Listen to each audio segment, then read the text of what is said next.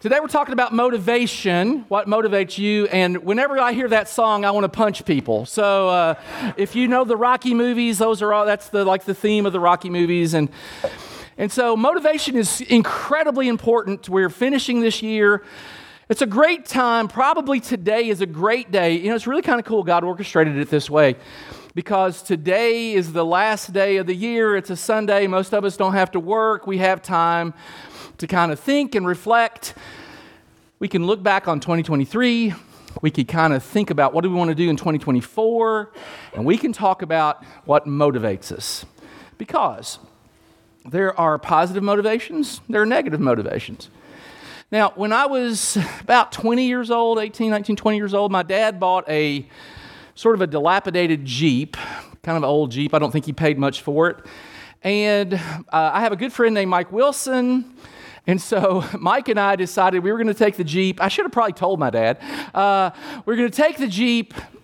We have an area near my home called Parksville Knobs. They aren't quite mountains, but they're bigger than hills, and so they call them the Knobs. A lot of logging goes on in there. A lot of stuff goes on in there. So Mike and I, we got in the Jeep, and we head out to Parksville to the Knobs. And we're driving down, we're trying to find a logging road because we want to kind of test the Jeep. You want to know how many times we'd ever four-wheeled? Would be none. There's a really good chance we were going to get out there and have a really bad experience. But we're innocent and dumb, and so we see what looked like a logging road, and there was a very prominent no trespassing sign posted. So that's the road we took. Because, I mean, that's an old sign, probably doesn't apply anymore. So we go up the road, and there's trees, and all of a sudden we drive into an open field. It was awesome. And then I see movement. There were guys on four-wheelers with rifles heading toward us. At this point, I'm thinking about pushing Mike out because I think they have somebody to fool with. I can get away. They stop us. I've only had a rifle pointed at me one time in my life, and this was it. And this guy is asking me, he asks me, who are you? Why are you here? I would have given him my social security number, my bank account. I'd have given him anything he wanted. I told him my daddy's name, my mama's name, where they were from. I mean, it's like I told him everything he wanted to know. I was motivated. And he said, didn't you see that sign out there? I was also motivated to lie. I said, no, sir, is there a sign? A sign? I don't think there was a sign. Is there? What? I don't know. He said, there's a sign out there. Don't come around here. Now, so just so you know, in my part of the woods, I know like the dark corner here is known for moonshine, bootleg, and that kind of thing. My part of the world, we grew a plant that people like to harvest. And we'd grow it amongst the corn. It was kind of how that worked. And so I'm fairly certain they were doing more than just protecting their property. But it was certainly motivation. So what we're going to talk about today is how important it is to have proper motivation. Let's talk about the word. To be motivated is to stimulate toward action. Something is stimulating you toward action. So it's the end of the year. You got a new year. I mean, the new year is like hours away. So what am I going to be motivated to do in 2024? That's kind of where we're going to go today. So let's talk about negative motivators, all right? And some of us have these. Guilt. My guilt, this is a guy named David writes this. David was one of the great men of the Old Testament, but man, he made some mistakes. He had an affair. He had a guy killed. He did some really bad stuff. So he says, my guilt has overwhelmed me like a burden too heavy to bear. I say that about David to say this. You probably have things in your life you feel guilty about. I get it. And guilt has this way of just overwhelming us. But whatever you've done, it probably pales in comparison to what David had done. I mean, he gets you. He understands. I read about a lady. Her name is Jill Price. She has something doctors call a highly superior autobiographical memory. She can remember every detail of her life from the time she was 14 until today. She wrote a book. It's called The Woman Who Can't Forget. Now, I was talking to my friend Don about this out in the lobby just a second ago. I forget from here to there what I went in there for. I mean, yesterday, I walked past the thing I went to get, and then I just stood in the yard and had to try to remember what I was there for. This lady can't forget anything. Now, there's a positive to that. You could remember every blessing somebody gave you, every good moment in your life. That would be really cool. But you know what she also remembers? She remembers every insult, every bad decision, every excruciating embarrassment. One time, let me go back to my friend Mike Wilson. We were going to go to an amusement park. What's the one around here over near Charlotte? Carowinds. All right, we have one like that in Cincinnati called Kings Island, okay? So I'm a teenager. The youth group is going to go to Kings Island. So we are going to coordinate outfits. I don't know why, because we're stupid. We're dudes. Dudes don't do that, but we did. So the only thing we had in common were cut-off blue jeans and flannel shirts in July. Cut-off blue jeans, okay. Oh, we had high-top Converse and tube socks with stripes. This was going to be our ensemble to pick up chicks. That's kind of, we're thinking, oh, those Cincinnati chicks have never seen anything like this. Well, yeah, because nobody wants to see that. So I've got my flannel shirt rolled up, as far up as it'll go, and my cut-off blue jeans, jorts, and my tube socks, and my Chuck Taylors. And I show up to get on the bus to go to Kings Island. And stinking Mike Wilson had worn something else. He bailed on me, man. All right, so I go to Kings Island. It's hotter than blazes. And my socks start to droop. A brother can't wear droopy socks.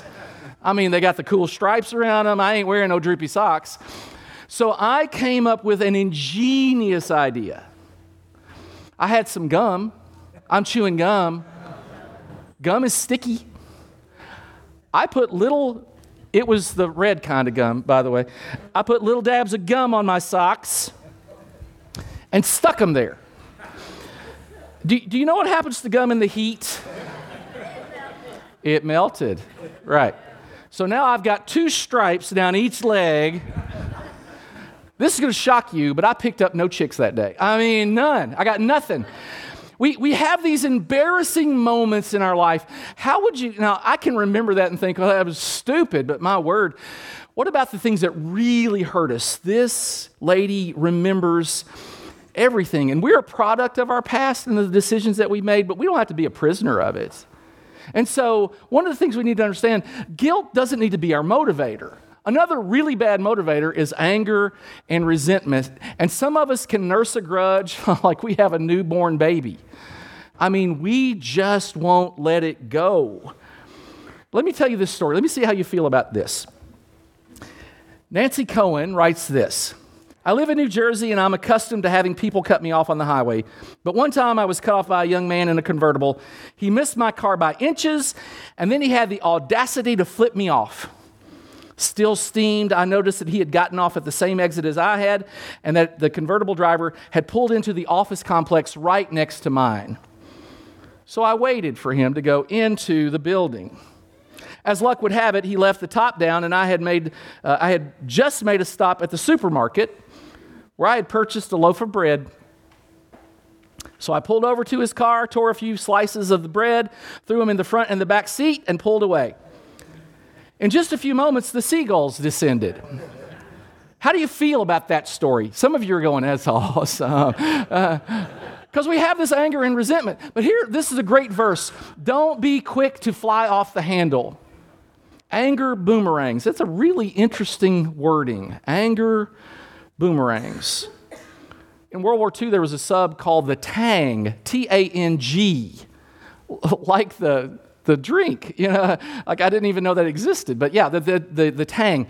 It was cruising the waters off of Japan. It had been on mission for a while and only had 8 missiles left, 8 torpedoes left, and they came upon a convoy or whatever that's called of ships, of Japanese ships. And so they began firing these torpedoes and picking these ships off. But the last torpedo, the 8th torpedo, they shot out the porthole, and then it boomeranged back, and it hit their sub, and it sunk them, and it killed everybody on board. And it's a perfect illustration of this text. Don't be quick to fly off the handle. One of the things that we might need to resolve, to make a resolution for in our lives, is to handle anger better. All right, every guy in here, look at me. When you drive, it doesn't have to be a competition. I know it is, but it doesn't have to be. Now, just take a breath. Sometimes we just get so upset. Sometimes we just take a breath. Just need to take a breath. Another really negative motivator is fear. A lot of people just live with fear. There was a survey done by Chapman University in 2021. 85% of Americans live with a sense of impending doom. 85% think that it's just about to end. Here are the things they're most scared of, in order. Corrupt government officials, well, that's true. People I love becoming seriously ill, Russia using nuclear weapons, people I love dying, the U.S. involved in another world war, pollution of drinking water, not having enough money for the future, economic financial collapse, pollution of the oceans, rivers, and lakes, biological warfare. Folks, fear can just drive everything you do. Basically, those fall into 5 categories: corrupt government, harm of loved ones, war, environmental concerns, economic concerns. But look what it says in the 46th Psalm. God is our refuge and strength, an ever-present help in trouble. Therefore, we will not fear. If all there is this world, then you can probably be afraid all the time. If there's no better place, if there's nothing to look forward to, then fear makes some sense. But it doesn't always make sense. I heard about a guy, he went to a therapist. He was afraid there were monsters under his bed. He would go week after week and pay an expensive fee to talk to his therapist about monsters under his bed, and with no results. And one day he just stopped going to that guy, and later, they kind of happened into each other at a restaurant, and his old therapist said, "Well, how are things going with you?" And he goes, I'm cured. He goes, "How are you cured?" He goes, "Well, I went to another therapist. I was there one session. He cured me." The first therapist said, "Well, what did he do?" And he said, "The guy told me to cut the legs off my bed." There's a lot of times the solution is easy. It's funny. I'll give you a second. Under the bed, take the leg. All right. Oh, it makes sense. Sometimes the solution really isn't that difficult. We're afraid of things, and look, some stuff you can't control. And so what do you do with that? Well, I can pray about it, but I can't control it. There are things in your life you can't control, and so you pray about it. It's just what you do, just how it works. One more, materialism. Some people are driven by the need to acquire more stuff, the desire to acquire. It motivates them. You see it all the time. And it can motivate you to do really dumb things. Materialism, the want of stuff, has driven some people to sell their bodies or to get into selling illegal things or stealing. I mean, there's a lot of negative to materialism if it overwhelms you, and it can overwhelm you, and it can just, look, stuff provides temporary happiness. You probably got some things for Christmas. They probably made you happy. They may still make you happy. But at some point they wear out. There's something to be said for just being satisfied with what you have. There was a neurologist who did some research on this. They looked at people who are religious, and had at one time or another in their lives a really awesome religious experience. And so they check their brain. There's a place in the brain called the caudate nucleus. And during these religious experiences that were quite positive, that kind of lit up in that center of the brain. Well, they did a similar test on people who were shopping, who got new things. And that same area of the brain started to light up. It is almost like, at least for some people, shopping is this religious experience. But the Bible says this to us: those who love money will never have enough. How meaningless to think that wealth brings true happiness. Let me give you one more. Proverbs 11:28. A life devoted to things is a dead life, a stump. A God-shaped life is a flourishing tree. So there's a better way than to be motivated by all those things. Let me give you one more: approval. Some people are just motivated by approval.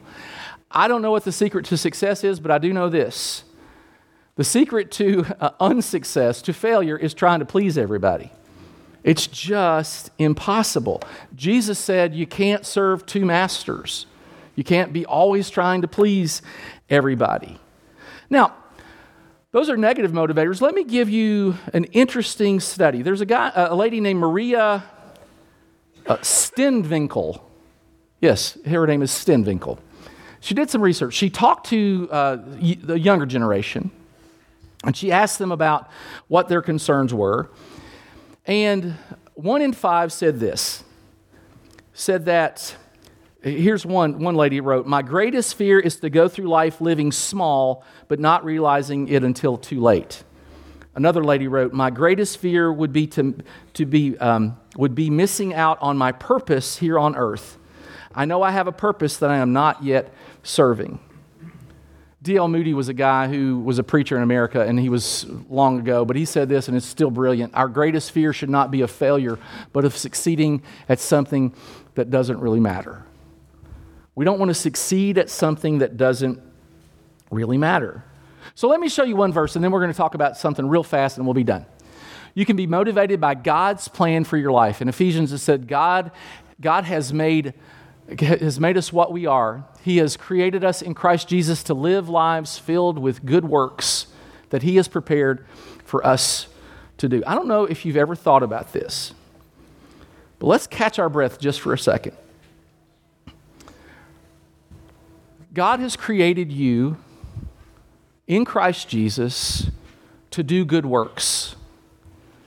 It doesn't have to be singing on stage or preaching or anything like that.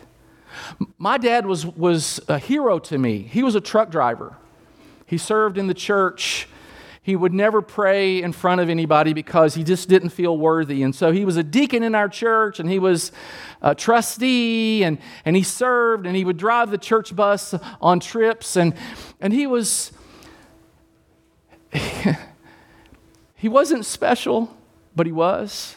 He was honest and fair, and he treated people right. You don't have to be in a spotlight to be doing what God wants you to do. I'm going to get a cough drop. Sorry. Hold on just a second.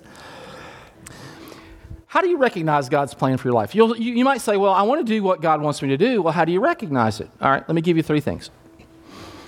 It will certainly have something to do with serving. He just said, can I go back? Yes, I can. God has made us what we are. He has created us in Christ Jesus to live lives filled with good works. With good works. With good works. He wants us to do good works. So, it will certainly have something to do with serving. It will likely be something you enjoy. He's wired you for this. And it will always align with God's word. You might like to do it, but it's not God's will because it's not God's way. I mean, that could be certainly the case. So, there are benefits once you figure out what God wants you to do, to benefits to following God's plan. Let me give you 3 real fast. It simplifies things. Now, I can say yes and no based on this is God's plan for my life. Does this fit God's plan for my life? Then I'll do it. Does it not fit God's plan for my life? Then I won't do it. It's kind of how it works. So I can have a much more simple life. Each of us has one body with many members, and these members do not all have the same function. We all have something different to do. And so when I figure out what God's plan is for my life, it makes it much more simple. Look at this verse. A pretentious, showy life is an empty life. A plain and simple life is a full life. And we live in a society that pretentiousness and showiness are always on display. They don't have dancing with the homeless. That's not a show. Is it because homeless can't dance? No.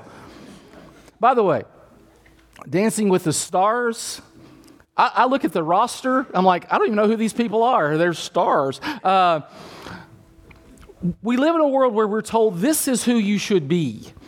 We have TikTok influencers and influencers this and that. And listen, if you can be influential, you should be, I guess. But this verse means a lot to me when it says a plain, simple life is a full life. It can be plain and simple and still be full. Look at what Isaiah says. You, Lord, give perfect peace to those who keep their purpose firm. So when we understand God's purpose and we do that purpose, then we can be powerful. Think about water. Rainwater is light and delightful and wonderful, and we had a lot of it on Monday. On Christmas Day, delightful. But if you focus it, your life might be fluffy, but if you focus it, you can do great things. Did you know that if you focus water and you pressurize it to 55,000 pounds a square inch, it can cut through steel? So the thing is, we need to have a focused life. We need to have a focused life as well. My little tablet got big all of a sudden, and I don't know. Maybe it understands how old I am, and I need big letters so I can read. You want an expert when you need something done. I had a heart attack at 40 a few years ago,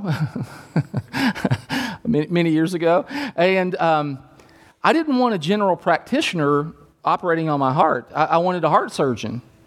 I had a guy named Jerry Madieu. He was French. He was great. And Jerry came in and he fixed my heart, put stents in, did all those things. You want an expert. You want to be an expert at something. What can you do that nobody else can do? Look, Jesus said it this way. Seek the kingdom of God above all else. You might have a job. But even in your job, you're seeking the Lord first. Paul put it this way. I am focusing all my energies on this one thing.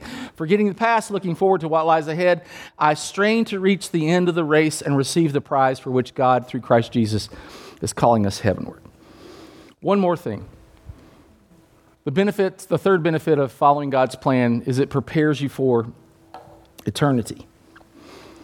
So Elise has, looking at colleges, and I think I've told you all about Lee University. It's in Cleveland, Tennessee. And on campus, they have a building called the Vest Building, like my last name, the Vest Building. I'm so proud. I have pictures, of the Vest Building. And I thought, well, when we're touring, it'll give me a little, I'll be a little special on campus because there's a building named after me on campus. So people would say, what's your name? And I would say, I'm Joseph Vest, like the building. Every kid I said that to, every college kid I said that to, looked at me like, what are you talking about?